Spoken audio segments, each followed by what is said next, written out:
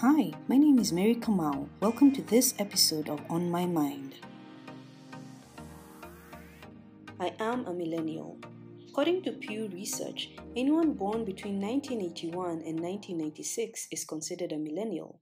Millennials catch a lot of flack for a ton of things. Half the time we get confused with Gen Z because people don't realize that anyone who's currently aged between 39 to 24 qualifies to be a millennial. Individuals make generations, but generations also make individuals. We are the product of our peers and predecessors. I've often quipped around here that if anyone has an issue with how we're doing life, then perhaps they should bring it up with those who raised us. After all, that's where much of our understanding of life came from. In between the jokes though, I have given some serious thought over how valid the statements made about millennials are about us and me. Years back, some millennial friends and I were having a conversation on why millennials are accused of having no staying power, especially by the older generation who typically work at the same job for the better part of their lives, while we seem to hop from one job to the next every 3 months. Are we just fickle with no sense of direction? Or is there more to our nature as a generation and the way we make our decisions? One of the insights that emerged from this conversation was our deep-seated need for vision as millennials. We are uniquely hardwired to gravitate towards purpose. We don't want to work just for the sake of money, however much of it we may want to make. We long for a sense of more, that our work would be more than just a 9 to 5 and we would have the opportunity to change the world. For generations that were raised to put survival above self-fulfillment, we can be a confusing bunch. There are those who would argue that we are unrealistic about how life works. Perhaps they have a point. When you're dancing to a tune only you can hear, you're going to look crazy to those around you. Yet in our pursuit of these innate desires we have and struggle to explain at times, it's easy to disregard the knowledge and wisdom from those who've gone before us. Just because someone doesn't fully understand or agree with you doesn't mean you can't learn anything from them. Just because they're doing things differently doesn't mean they're in contention with you.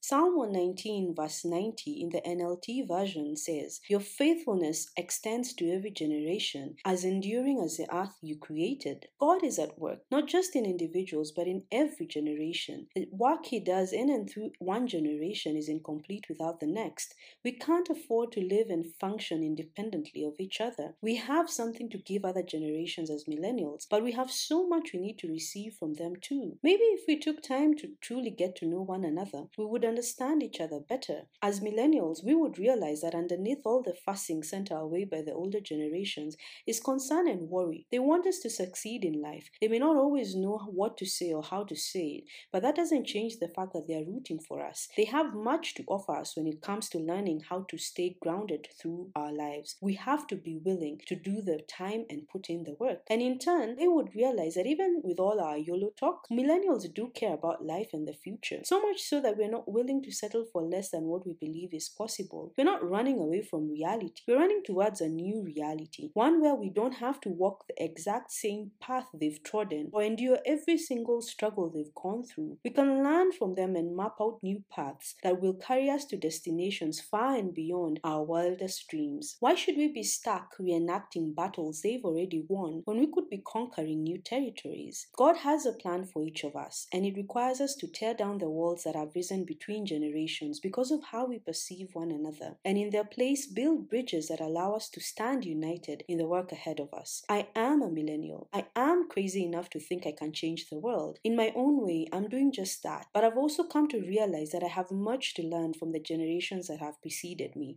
and victories I owe to those coming after me. So help me God. P.S.